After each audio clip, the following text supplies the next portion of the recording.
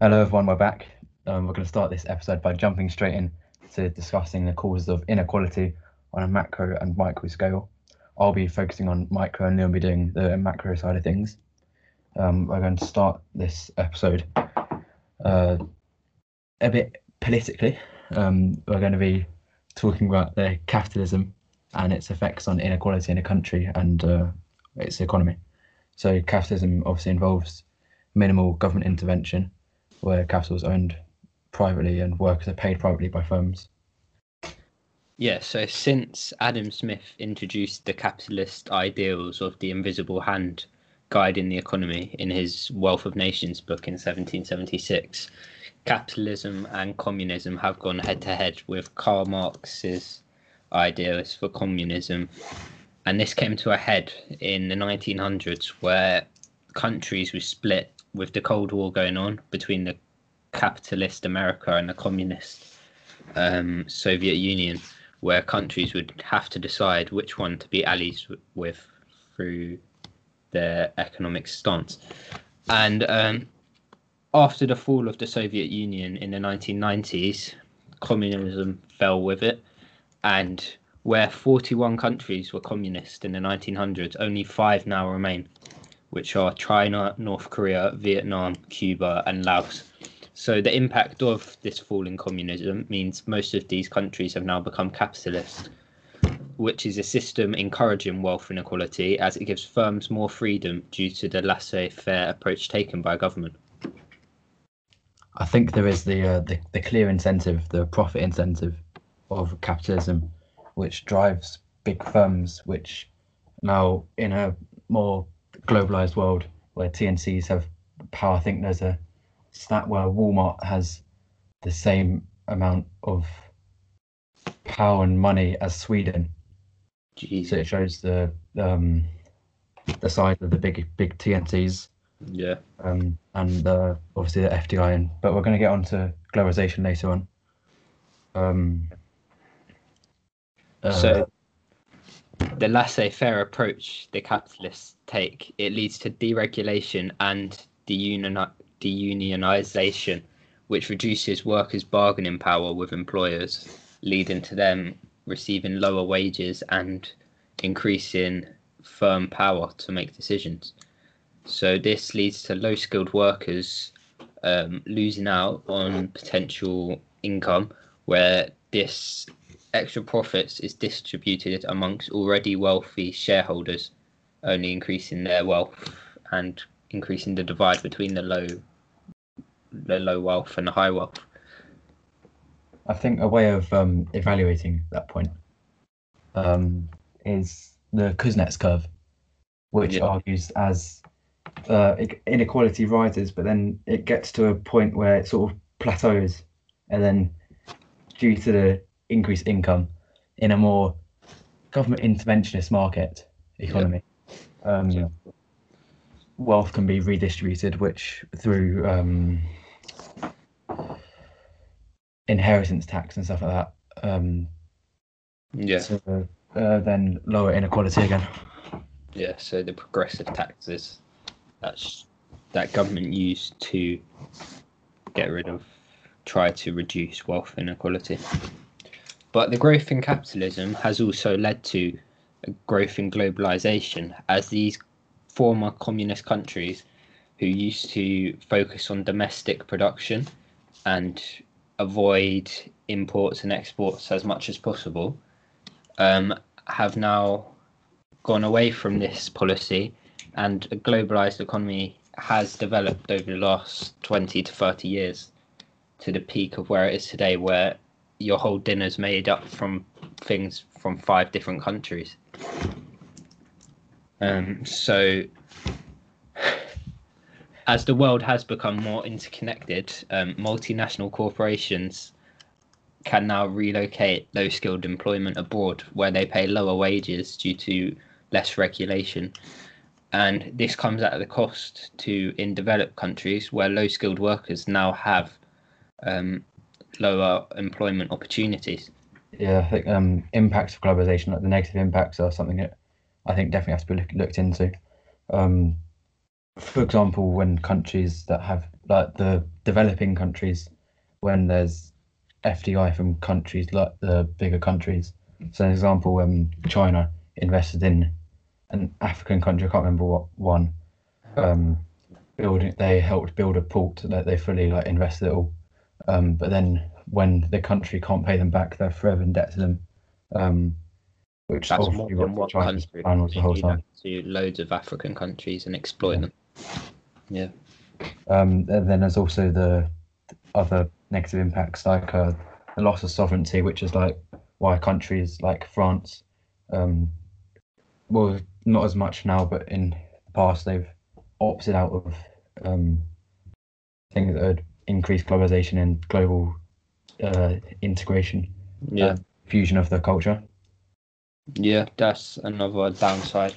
And it leads to the exploitation of workers in the underdeveloped countries. But some may argue it's either that or having no job at all. So, and they're not forced to work.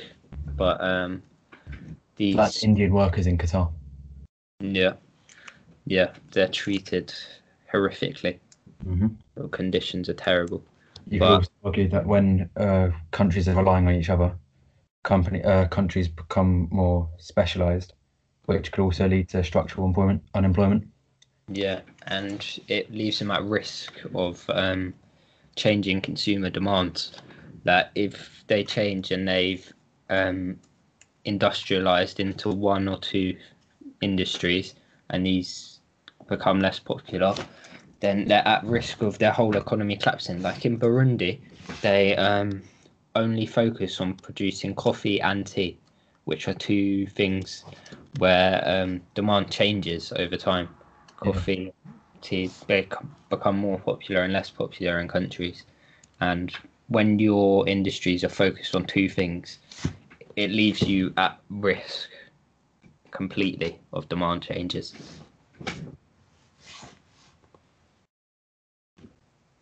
Okay, so I think we've covered globalization. Yeah. Fully. I don't know if you've got any more points, but I think we can move on to another cause of income inequality. Well, it's sort of it's a way of getting out of income inequality. Could be government spending on supply side policies. So it's something that I think is very beneficial. Yeah. So spending in education would mean that people from low skilled, underdeveloped areas, more rural areas, you could say, people can become more skilled, which means they'll be able to get jobs in different industries which are more developed for the future. But then there's always the ongoing negatives like structural unemployment and hysteresis. Time lags as well, you've got to consider that. And because of these time lags, it discourages politicians from going through with these policies because they know they won't even get the credit for these policies' success, as these policies will take normally their full effect will take longer than politicians' 4 or 5 year term, depending on where the country is, which is a reason why these policies often don't happen when there's clearly undoubted benefits. So I think someone that would argue those evaluative points could say that something like the national minimum wage, if that was upped, that would mean that the low paid workers are getting more money. In the UK, people benefiting from the minimum wage has increased from 830,000 in 1999 to 2 million in 2018. That's after Tony Blair in the early 2000s increased minimum wage, which is why, so you'd evaluate that point by saying firms that might not be able to afford the minimum wage. So if it increases, which would increase unemployment, which would lead to obviously poverty and inequality worsening. But when this did happen before, firms just upped the wages as the workers were just being exploited before.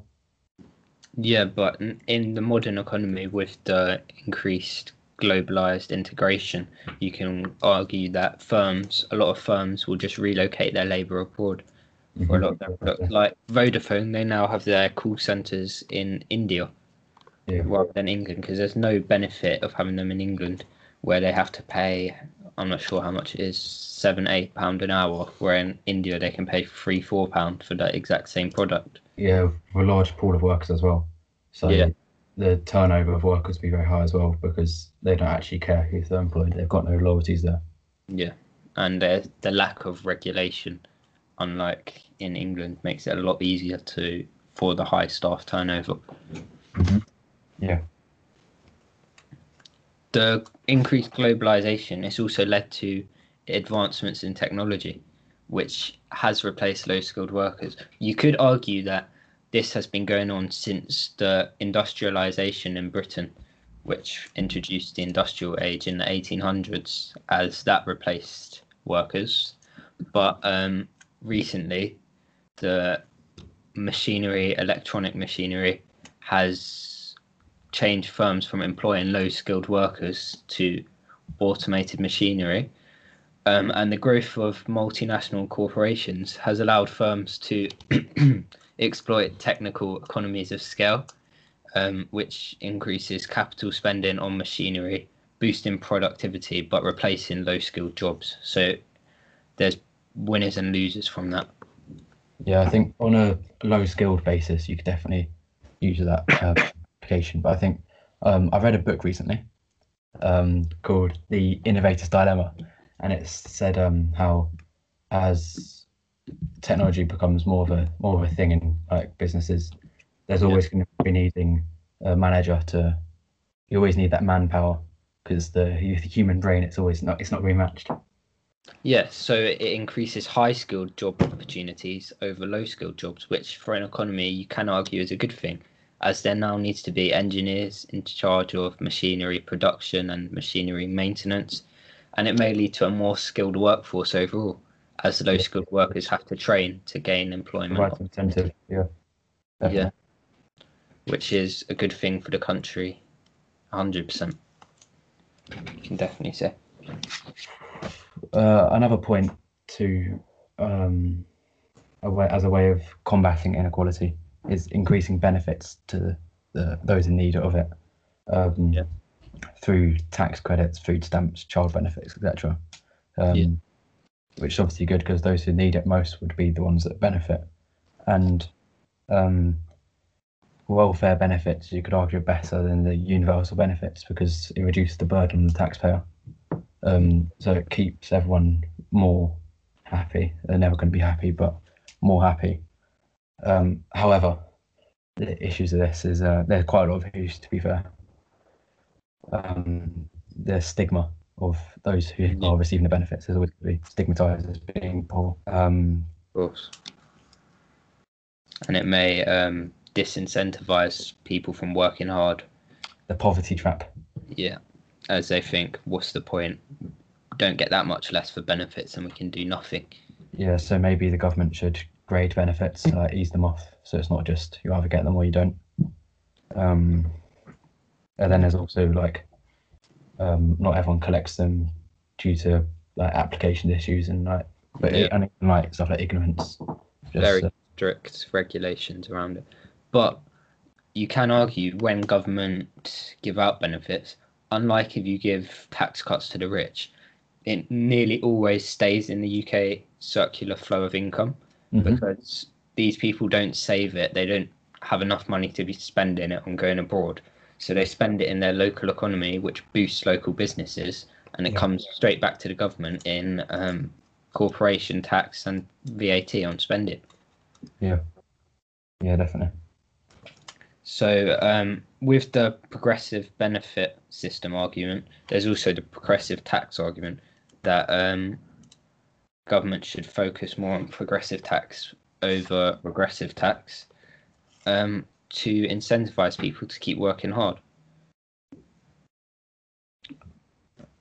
It would also enable cuts in regressive taxes, like VAT and sales, and increased welfare benefits will help increase the income of the poor, which reduce relative poverty. But then there's also just the same issues of that, with disincentivizing work. lower output and stuff. But Yeah. increase of taxes, you could also say, because if you're getting if you're getting higher taxes, you'll obviously be getting less income, meaning you're going to work harder just to keep going.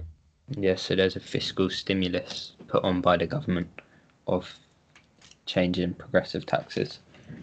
Yeah, I agree with you there. All right, so I think we've covered it quite nicely. It'd be a good way of like a good exam response. Yeah. So I think it's quite a common question that could come up. So what do you think, as your point of view, which is the main cause of inequality, to answer the exam question, to conclude? Well, I'd say I think it's going to come back to the government, just the way they deal with it. If everyone's left to do everything by themselves, then something's going to happen. If they're intervening, then something else is going to happen. So I think because that has a big impact on economic growth and stuff like that, then Of course. it's always just going to come back to them.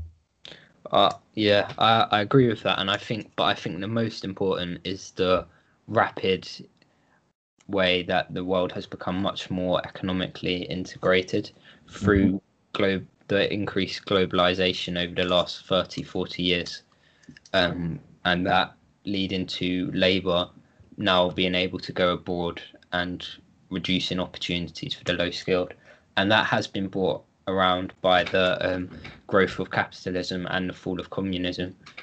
And you can see that in statistics, how since the 1990s, when the Soviet Union collapsed, marking what some call the end of communism, has changed inequality, how much it has increased in developed countries.